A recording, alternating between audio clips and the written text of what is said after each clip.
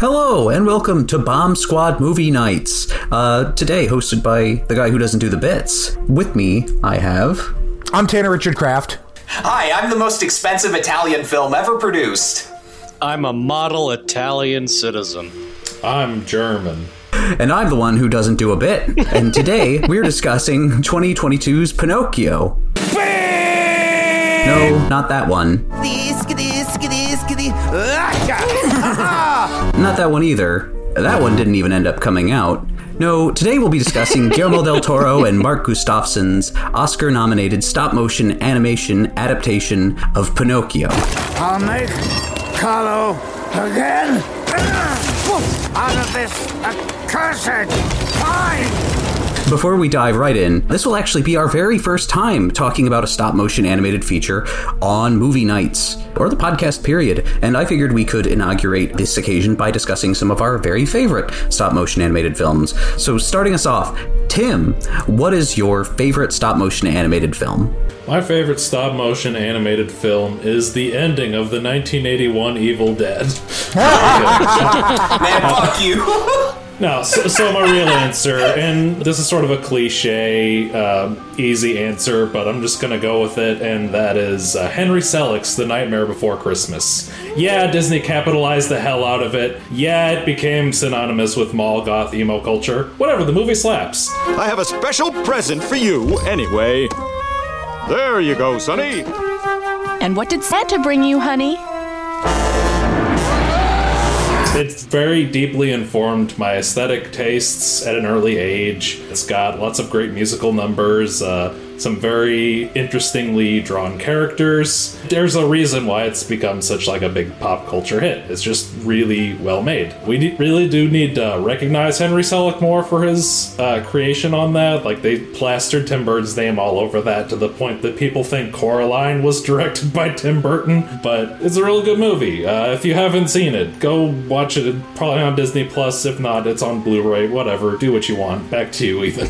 I love Blink-182. The Nightmare Before Christmas is a good pick. It's one I've needed to revisit for the longest time, but it's such a really stylish film. I think it has been somewhat denigrated, perhaps, by its reputation with the Hot Topic crowd. Yeah. But I have a lot of appreciation for it, just aesthetically, and also I just love Danny Elfman, who provides Jack Skellington's singing voice as well, because I'm a big Oingo Boingo fan as well. So it's nice to hear him singing again. There's children throwing snowballs instead of throwing heads. They're busy building toys, and absolutely no one's dead. Tanner, what's your favorite stop-motion animated film? When you sent the questions of this, I actually kind of had to stop and think about it for a moment, because I usually break things down into just animation period, and I usually don't think about the different types of animation when I think about stuff like this. So I thought about it, and then I went to the list I recently made last weekend where I put all in a list my 100 favorite movies of all time, and only one stop-motion animated film was on there. My favorite stop-motion animation film of all time is Wallace and Gromit: The Curse of the Were-Rabbit. Aw. Hell yeah. Understandable. I'm in the mood for food.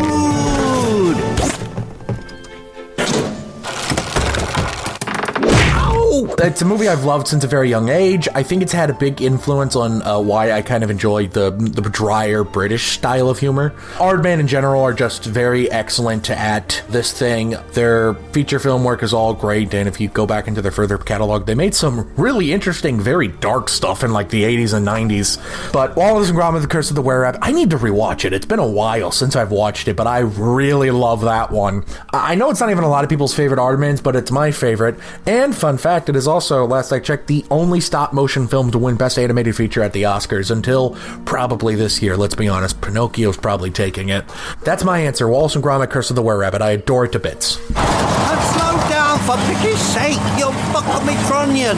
Curse of the Were-Rabbit is really an excellent feature from them, leading on to a string of really excellent features from Aardman. It's deeply funny and just a really great transitional step into the wider world of wide distribution stop-motion animated films. It didn't get the love it quite deserved. It got the Oscar! It got the Oscar. I meant, yeah. It still doesn't get the credit it deserves, though. Everyone talks about Chicken Run or, like, Aardman's other things. I hear them talk about the Wallace and Gromit shorts more than the feature. But, Austin, what is your favorite stop-motion animated film? I think that film historians and critics are all kind of in agreement of what the stop-motion equivalent of Citizen Kane is, and that's a little film from the year 2000 called Chicken Run.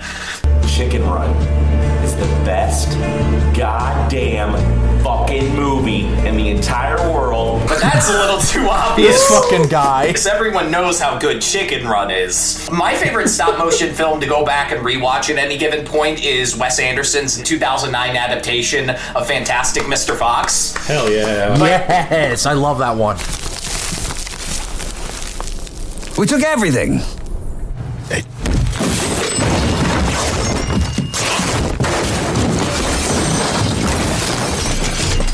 But to give this answer a little more color, I'm going to bring up a different Roald Dahl stop-motion movie because it was the first stop-motion film that I ever saw. It's a Henry Selick picture that's not Nightmare Before Christmas, so you could say it's sort of underrated. That movie being James and the Giant Peach. I started watching the VHS tape of that movie around 2 or 3, so it imprinted various things on my weak childhood mind that still exist there to this day. The fear that I used to feel when the cloud rhino would appear has only been repeated since in my life by stuff like being in car accidents. That scene with the glowing green crocodile tongues and James crawling through the giant peach into the claymation section of the film, that was some Matilda level, like, magic is real, I saw it in the movie shit when I was a child. Mabel, we got us a huge unidentified object here. What's it look like? Round, fuzzy, looks sort of like a giant fruit or something. Someday I hope Disney would consider doing a 4K remaster or any kind of remaster of this film, because the 2010 Blu-ray leaves a whole lot to be desired. If you're part of the new generation of Hot Topic kids Tim was talking about, who recently discovered Nightmare Before Christmas, consider checking out James and the Giant Peach, because Henry Selick does deserve our collective respect, but I can't in good conscience recommend Monkey Bone. Bright lights, big city, back to you, Ethan. I just want to say that movie freaked me the fuck out as a kid. Hell yeah! It's a sufficiently freaky movie. Sorry, I kind of lost it at Monkey Bone, though. God, Monkey Bone is one of those ones that I think of, and I'm just like, wow, that movie sure did exist. Why did they make that? What a terrible idea. A Cool World stop-motion movie, basically. But Joe, your favorite stop-motion animated film? So this was a very difficult topic for me because stop-motion animation is one of my favorite genres of animation. I love stop-motion the most, but you know what? I'm going to go with a recent pick. Phil Tippett's Mad God. The movie that took him so many goddamn years to get made. Very light on story, but it is very heavy on visuals, and man oh man, that's some of the most fucked up shit I've ever seen in a movie. I wonder what Phil Tippett's therapist has to say about it, because Jesus fucking Christ. Yeah, if you want the perfect representation of a descent into hell put onto film, Mad God is probably the best place to go and find that.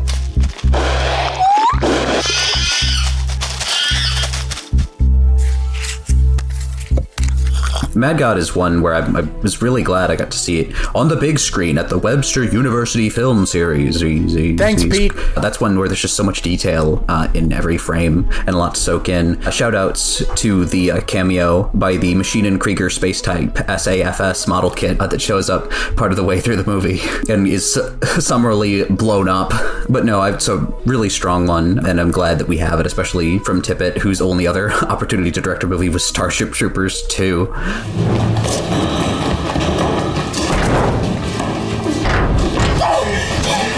Ultimate, he did someone a favor, and like no one ever repaid him that favor. It's fucked. Yeah. Speaking for myself, this was really hard, especially because like I was kind of thinking, what counts as stop motion animated, and I kind of had to preclude myself from cutout animation, despite like cutout animation would have been like very obvious what my favorites are there. But shout outs to The Wolf House, which is absolutely my second favorite, just from sheer force of like multimedia art. Just every single scene employs completely different art styles. It's just wonderfully visually inventive and dripping in atmosphere. There's a Super Saiyan 4 Vegeta sticker in it. Es regnet, die Erde wird nass. It's really just a magnificent film from top to bottom, and just a wonderful commentary on the long-term effects of colonialism, and a beautiful piece of art. But my number one has to be A Midsummer Night's Dream by Jiří Trnka, which is really the Czech stop-motion legends like masterpiece. It's just so beautiful and otherworldly and ethereal in a way that stop-motion only can be. The Wolf House is like incredibly admirable and like enchanting from a technical craft, but A Midsummer Night's Dream is something I could put on at any time, and I don't feel like it could have any chance at like possibly harming my mental health like The Wolf House might do potentially, just because it's a bit of a spookier time. A Midsummer Night's Dream is just top to bottom a magnificent love letter to the medium, and eminently beautiful, and I admire its craft so much. Než nad vesnicí kohout zakokrhá, jenom se točte a užijte si žárlivosti dosyta a bláznění a bloudění a pochyb. It's one of those ones I try to recommend to people as much as I can. Beyond that, I think it's time to move on to the subject of today's podcast, which is Guillermo del Toro and Mark Gustafson's Pinocchio. These are puppets I do not like. Shoot him! Oh, hi, it's me. I cannot die. We know. I can't die. Another major sort of passion project in the same way Midsummer Night's Dream was, more than 14 years in the making. So let's just get right into it. Our overall thoughts on the film. Tanner. Guillermo del Toro and Mark Gustafson's Pinocchio. I'm so used to just calling it Guillermo del Toro's Pinocchio, which is a shame. That's literally what the movie's called. Wow. It's my favorite animated movie of the last year. It ranked number 10 in my top 10, mostly because at one point it was number 11, and then Ethan bullied me for not having an animated movie in my top 10. And then eventually I was convinced. I really love Del Toro's Pinocchio. I think the decision to sort of reset it in fascist Italy is a very interesting decision that I think adds a lot to the story. I think there were a lot of interesting changes made in general, like how Pinocchio never actually turns into a real human person, as Del Toro explains it, to try and show how he didn't need to be a real boy to be deserving of his father's love, which I find to be a very powerful motion. And speaking of fathers, Geppetto in this movie, who fucking sinks in a whale to try and find his son, I think has earned this. Dad's rock, baby! David Bradley as Geppetto in this movie is like my favorite performance in the movie.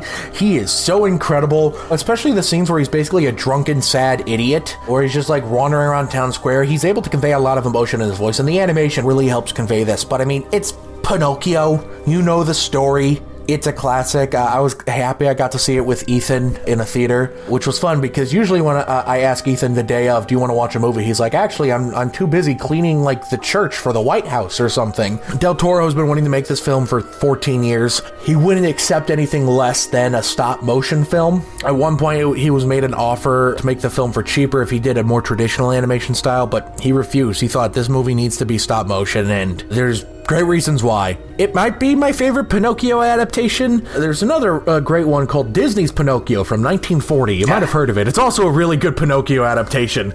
I love Guillermo del Toro's Pinocchio. It's a great movie. Back to you, Ethan. I heartily agree. It was a really fun experience getting to see this in the theater with you in particular. It's been mentioned before, but Tanner is someone who it's very fun to watch movies with because he loves movies so much. So that enthusiasm definitely rubs off. Tim, what are your thoughts on Guillermo del Toro's Pinocchio? So I'll start by saying that me and Cody actually got to go see it when they were doing the theatrical run back in December, and it was really cool to see it on the big screen. But like as soon as the Netflix logo came up, I overheard someone like 2 seats away from me go, "This movie's on Netflix? What a waste." And I was seething. I was seething when he said that. People are sometimes afraid of things they don't know. But yeah, no, it's a very good movie. It was just a very interesting artistic take on all of it. It just really takes a lot of interesting routes, like the whole Mussolini fascist Italy thing, and like the biblically accurate angels as opposed to like, you know, the traditional fairies, and like you got the Sphinx. Like last week, I was talking about how Jaws is like one of the most how the fuck was this ever PG movies. This isn't quite on that level, but it goes about as hard as a PG can go these days. Like, I was not expecting to see Geppetto in a drunken rage chopping down a tree and making Pinocchio. Like, that was horrifying. Take your glory, son! Shoot the puppet! This is a real gun. I told you to shoot the puppet! Yes, sir.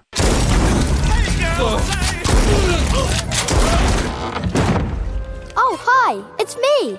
Ah, damn it. And then the movie ends with just like, what happens, happens, and then you die. Just the heaviest message you can end a children's movie on. But yeah, in all seriousness, it's just a really well-made movie. It's very stuffed. There's a lot of movie, but I don't think any of it is, like, meaningless. It all flows really well, I think. I think I appreciate it more on second viewing as far as, like, pacing goes. The first time it felt a little long, but the second time I think it felt not quite as long. Shout out to Cate Blanchett and possibly her second best role of 2022. Goddamn. Just a lot of good stuff. Back to you, Ethan. They should do Tar, but with her monkey. Joe, what are your overall thoughts on Guillermo del Toro's Pinocchio? I had a Robert Zemeckis joke that I wanted to make, but I can't, because... Leave that Alzheimer's-ridden man alone. I'll leave him alone. That man made Back to the Future. I'm sad. Anyway. A wooden boy. Look at that, Gideon. It's amazing. Guillermo del Toro's Pinocchio, though. This has been something I have been anticipating for the longest goddamn time, because I remember being in high school hearing about this and just thinking that this thing was never going to get made. Because I was a big Del Toro fan back in high school, and I was just like, man, if only they would let him make these projects, it'd be so fucking cool. So it's very gratifying to actually like see this like come to fruition. I really like it. I have some issues with it. Notably, I think that the music in this is very unremarkable, and it should not be a musical. My gum, I put my bubble gum. Turn it off, please. Upon second watch, you can kind of feel the runtime a little bit. There's points where it does drag just a little bit. But other than that, man, oh fucking man. Mark Gustafson, Guillermo del Toro, they absolutely knock it out of the park in the animation department, the directing, overall writing. The one thing that I note as a Del Toro fan is Del Toro really likes the shot of just bombs dropping out of the cargo bay in planes, because there's that little Devil's Backbone homage towards the beginning of the movie. It was later said that Geppetto's little town was not even a target, that these planes were heading back to base, and simply let go of their bombs to make their ballast lighter.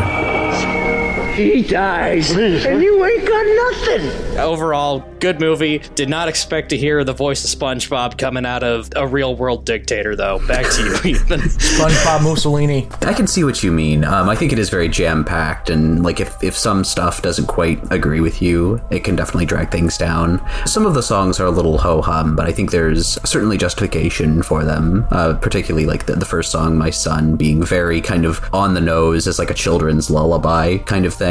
Something easy to remember. Out of all the songs, that's the one I'm a little bit more accepting of, because it plays as like a lullaby he's singing in the scene. Yeah, and I think the way it's used as leitmotif throughout the film is strong. But I feel like its music isn't its strongest element, as opposed to something like Disney's Pinocchio, which of course has iconic songs that are all really good. It's barely a musical.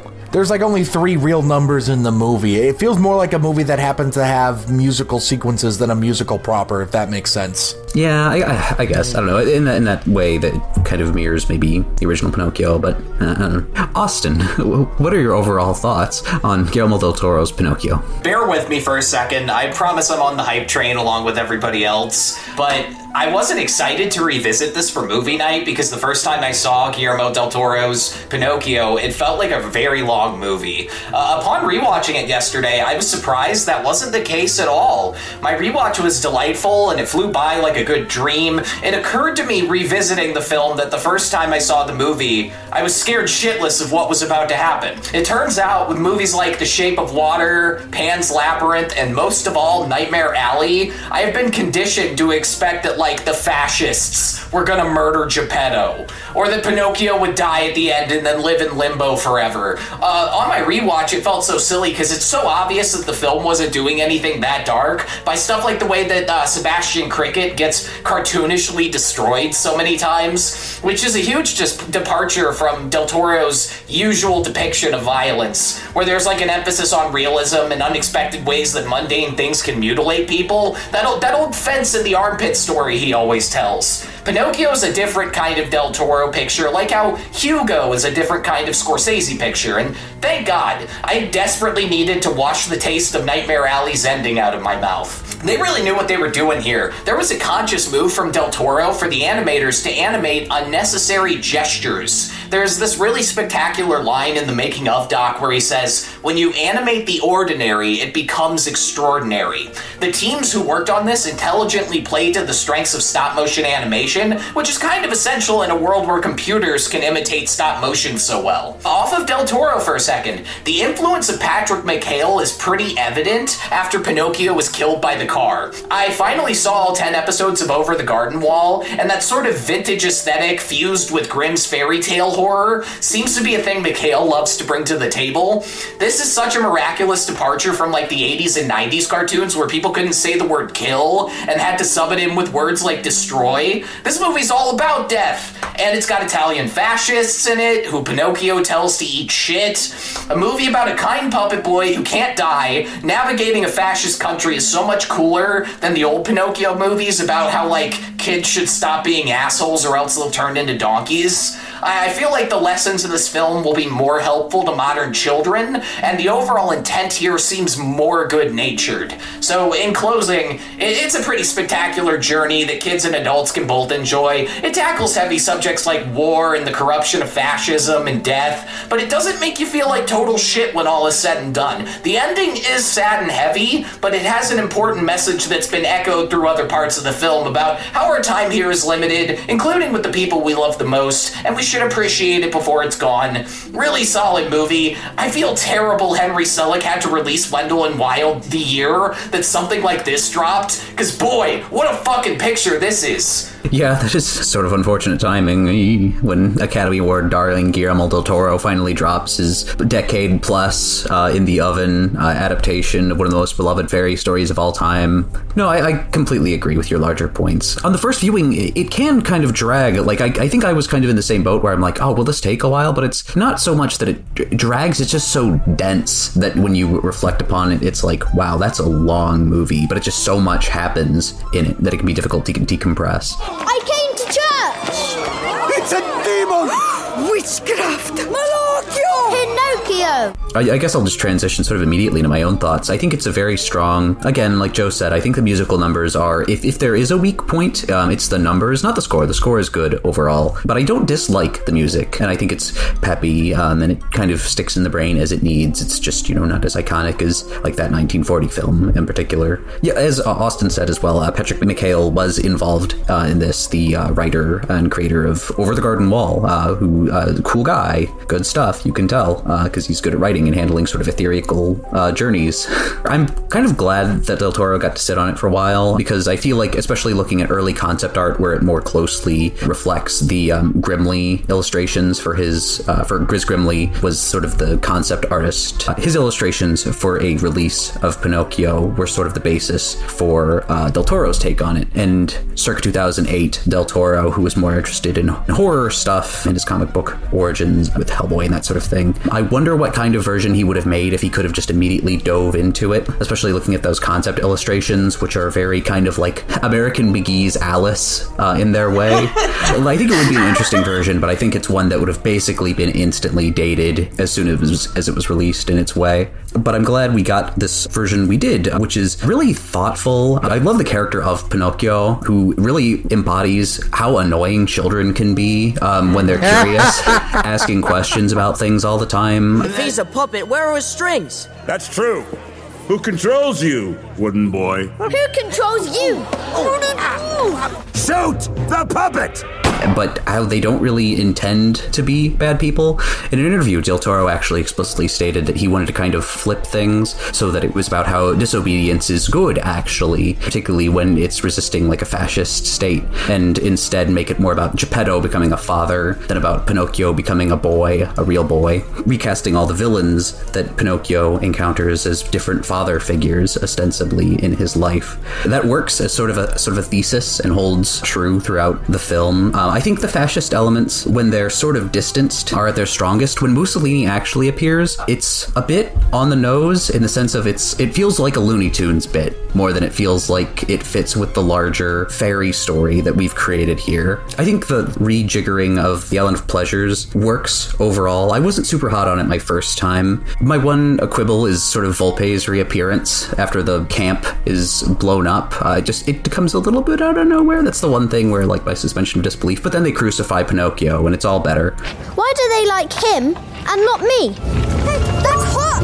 Worse than chocolate! He died for our sins. I think it's just a really strong retelling that pulls upon Del Toro's horror roots, while not being as horrific as like the worst moments of the Disney version. Like, I feel like Lampwick turning into a donkey is going to maybe sit a bit more poorly with children than other stuff here, which is more intense, like in like an ambient sense, but not so just like viscerally terrifying, if that makes sense. But I love that it's able to really manage an air of general creepiness without necessarily doing the Selleck thing where it feels quite so explicitly horror tinged. It's just such a really wonderful fusion of elements that all comes together really wonderfully, and I'm so happy that Del Toro was able to make it, because it was a co-directed production, but like he's one of the listed screenwriters and story writers. Like he was very involved, so it is fair to say that this is his baby primarily, rather than something like Nightmare Before Christmas where it just has somebody's name tacked on. And that's it for overall thoughts. I'm going to transition to an ad break, and then we're going to move on to our thoughts on the animation in the film.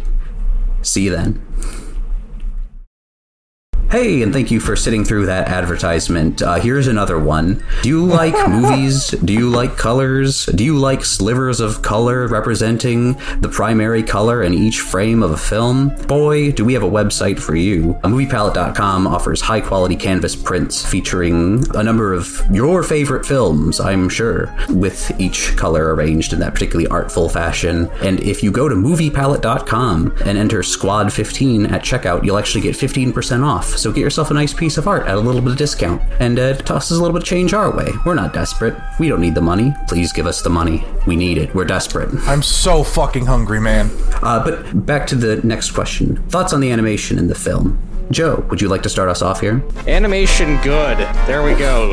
Cue the Zelda music. Something about stop motion animation, though. There's always going to be like that herky-jerkiness to like the animation to it. It's like dubbing with Italian films. You kind of just have to get used to it. But for this movie specifically, I will say the herky-jerkiness when it's done on Pinocchio really adds something to like his character specifically, because he's like this piece of wood just become animate all of a sudden. So, of course, that's going to move a little bit more unnaturally than a human would. So, I'd say that adds at least something to it. But I really don't have the big boy smart words for animation, so I will just pass it off to the rest of you guys. Oh, absolutely. It's a very, very pretty movie, and the movements of Pinocchio especially, I think, are going to be a point of highlight for many of us. There's a moment where it feels like a fucking horror movie with him at one point, even. He's walking like a fucking spider. Yeah. The reveal of him, he's built up like a monster in a very Del Toro way, which is really cool. Hell yeah. Tim, thoughts on the animation in the film?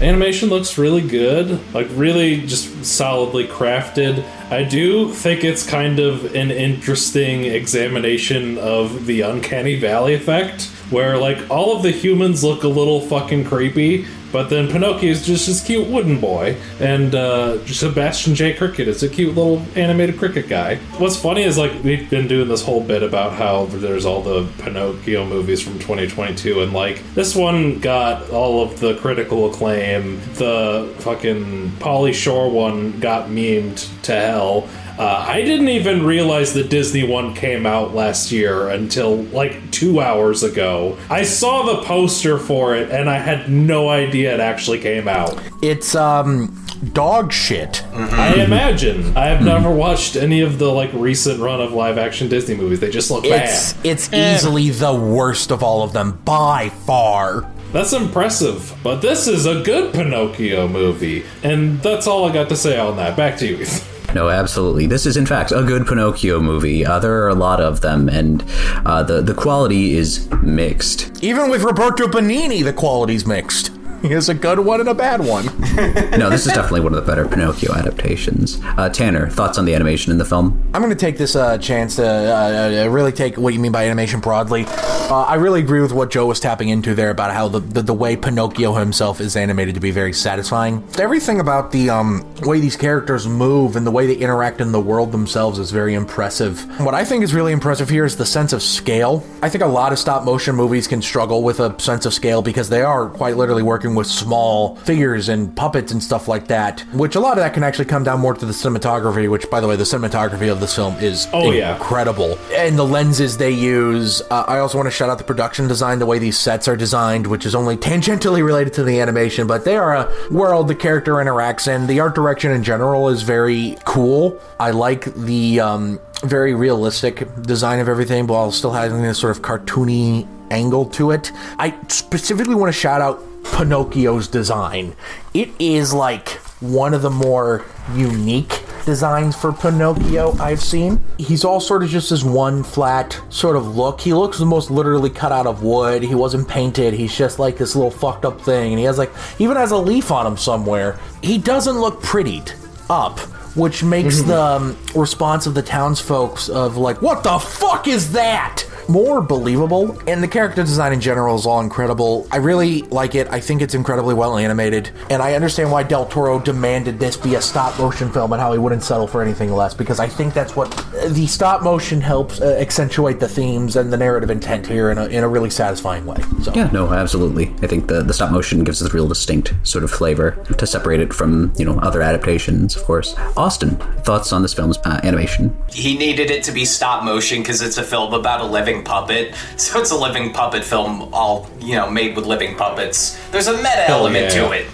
Really spectacular animation. If you've got a 4K TV, I'd really recommend watching this episode of Movie Night in 4K. Shadow Machine, El Taller, the Center for International Animation, and the people over at McKinnon and Saunders all collaborated to do a really fucking solid job on this. The use of 3D printing was probably 100% the only way to make Pinocchio. What? Yeah, the only way to make a Pinocchio that looks like the Grizz Grimley design, considering they had to keep his wood grain consistent across all 870 of the faces that they used for the replacement animation.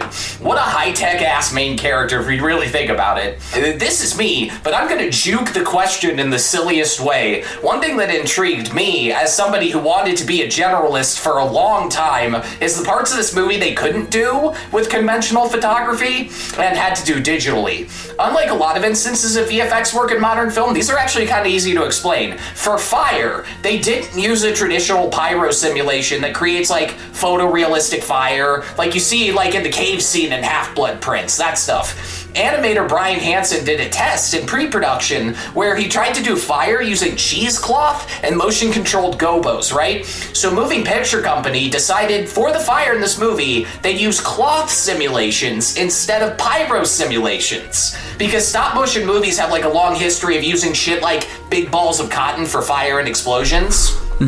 and the water was unique. The look of it was modeled after a solution used in the 2017 Mark C. Smith short, Two Balloons. They did a normal, like, fluid implicit particle sim in Houdini. Then they took the lateral flow out of the geometry afterwards, so it looked like a big-ass sheet. And then they added a bunch of bump and displacement maps to it, so it looked like a big funky sheet of rubber being pushed up and down from below by, like, plungers or something. Really unique way to tackle the issue. For the rain, the animators on set used glycerin, so the VFX guys changed the viscosity and the properties of the water in the rain simulation to match that of glycerin and shape the drops a certain funny way as if they'd been made in real life out of glycerin. And the last thing, the limbo scene is mostly CGI, except for, like, the character models and the little patches of ground they're standing on. Those funny bookcases in the back were originally going to be made out of laser-cut acrylic, but then COVID happened, and there was a tremendous run on acrylic all of a sudden. Suddenly, it was all getting used up, being made into sneeze guards at banks. So then the bookshelves had to be digital for that reason. Those were some of the highlights of my research into the movie's overall animation. I think the VFX guys did a tremendous job blending their work with the painstakingly crafted photography made in the 4 studios who worked on this. It's just an enormous labor of love, and I hope some company like Criterion gives this a physical release someday. Netflix and Criterion have a good relationship, so fingers crossed. Cheers! I think I was hoping, frankly, that you would emphasize your background in, like, VFX work and that sort of thing in particular, because I think that's an interesting subject in the realm of stop motion animated stuff, because I feel like Pinocchio hits such a perfect balance with it. A lot of Laika stuff has been shifting really since Coraline, but I'd argue that it made the real dramatic shift in Paranorman, from Paranorman onwards, basically, where there's, like, a few characters that are stop motion figures and some light detailing on the sets, but so much of it is just compositing after the fact. It's very impressive in the sense of, like, it's wonderful to see what they're doing with their pure emphasis on character animation, ostensibly. It's very lifelike. But I think what Pinocchio does is it sacrifices some of that fluidity in the name of the texture that makes stop motion animation so appealing as a whole, like when physical plates break and that sort of thing. The awkward jerkiness. As Austin mentioned, 3D printing has become essential for facial animation. All of Laika's puppets basically use that sort of replacement animation for the faces, and it used to be that you'd have to just have a bunch of custom-made faces that you would have to hand paint. That was a big hassle on Coraline, but moving into Paranorman, they could suddenly start 3D printing these. St. Louis and Brad Schiff himself told me this in a room when he came to visit here, and by me I mean a room of other people who were there to see him, because he's Brad Schiff, animation director at Laika. But I really like the sort of posable faces that they use here for every character but Pinocchio, where you can see little seams on their eye where they had to, take the tweezers, and the jaw movement. I love the movement of particularly Geppetto's mustache when he gets very expressive. That method is called mechanical animation. Yes, mechanical animation as opposed to replacement. Just very incredibly expressive. In terms of its influence, I know Del Toro, we'd be remiss to mention this, but Frankenstein was a heavy influence on the film, and I think that really shows in sort of the creation of Pinocchio, a stormy night as he carves his creation and then awakens to find him sort of jerkily rising to greet him, this man-made thing.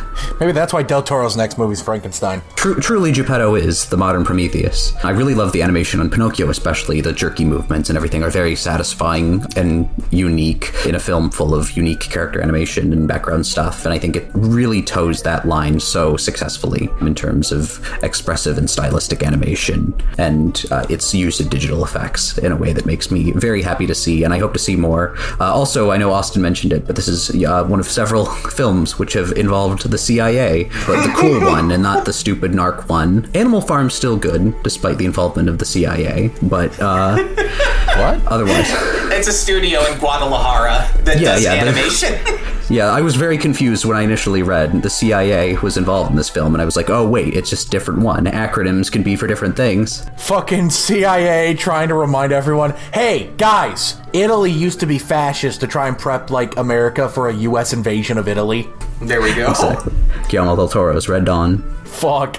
Del Toro is gonna be, the Secretary of Defense. But no, I think it's just a gorgeous, wonderful film, and I've had a blast talking about it with you guys. But I think at this point, we're going to transition to our closing thoughts on the film. Tanner, if you'd like to lead us in here. Absolutely.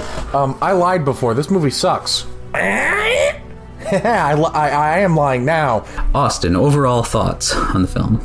We have seen a whole lot of remakes and reimaginings since tentpole blockbusters kind of became the norm. Sometimes it's great, like West Side Story. Sometimes it's awful, like Psycho. But Guillermo del Toro's Pinocchio stands proudly in that shining hall of remakes that surpassed the original. He took a swing at Disney and won the fight. What a legend. Joe, final thoughts on the film? Del Toro 100% made up for Nightmare Alley being kind of meh. It's really nice to see a passion project of his actually come to fruition. Now, studios, please, for the love of God, let him turn Silent Hills into a movie. Just let it happen in some capacity, please, for the love of God. I feel like it's going to be Konami preventing that at this point. If they were smart, they'd let him do it. Well, it's Konami we're talking about. They'll make another pachinko machine, though. Silence, gamers. Tim, final thoughts on the film? Yeah, this is just a really great film. So much heart went into it. I distinctly remember, like, when we were getting out at the end of the movie, Cody overheard some kid telling his mom, I think this is my new favorite movie ever, or something like that. So, like, it's a great movie if you're an adult, but, like, it's not gonna scare the kids away. It's just a really solid, what a picture.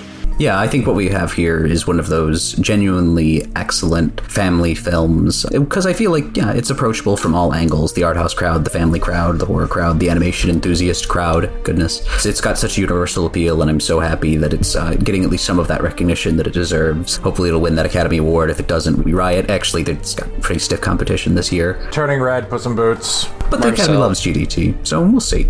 But no, I'm really glad I was able to see it in the theater, especially, and get to talk about it with you guys, as always. It's always such a joy. But you know who else is a little wooden boy whose nose grows when they tell lies?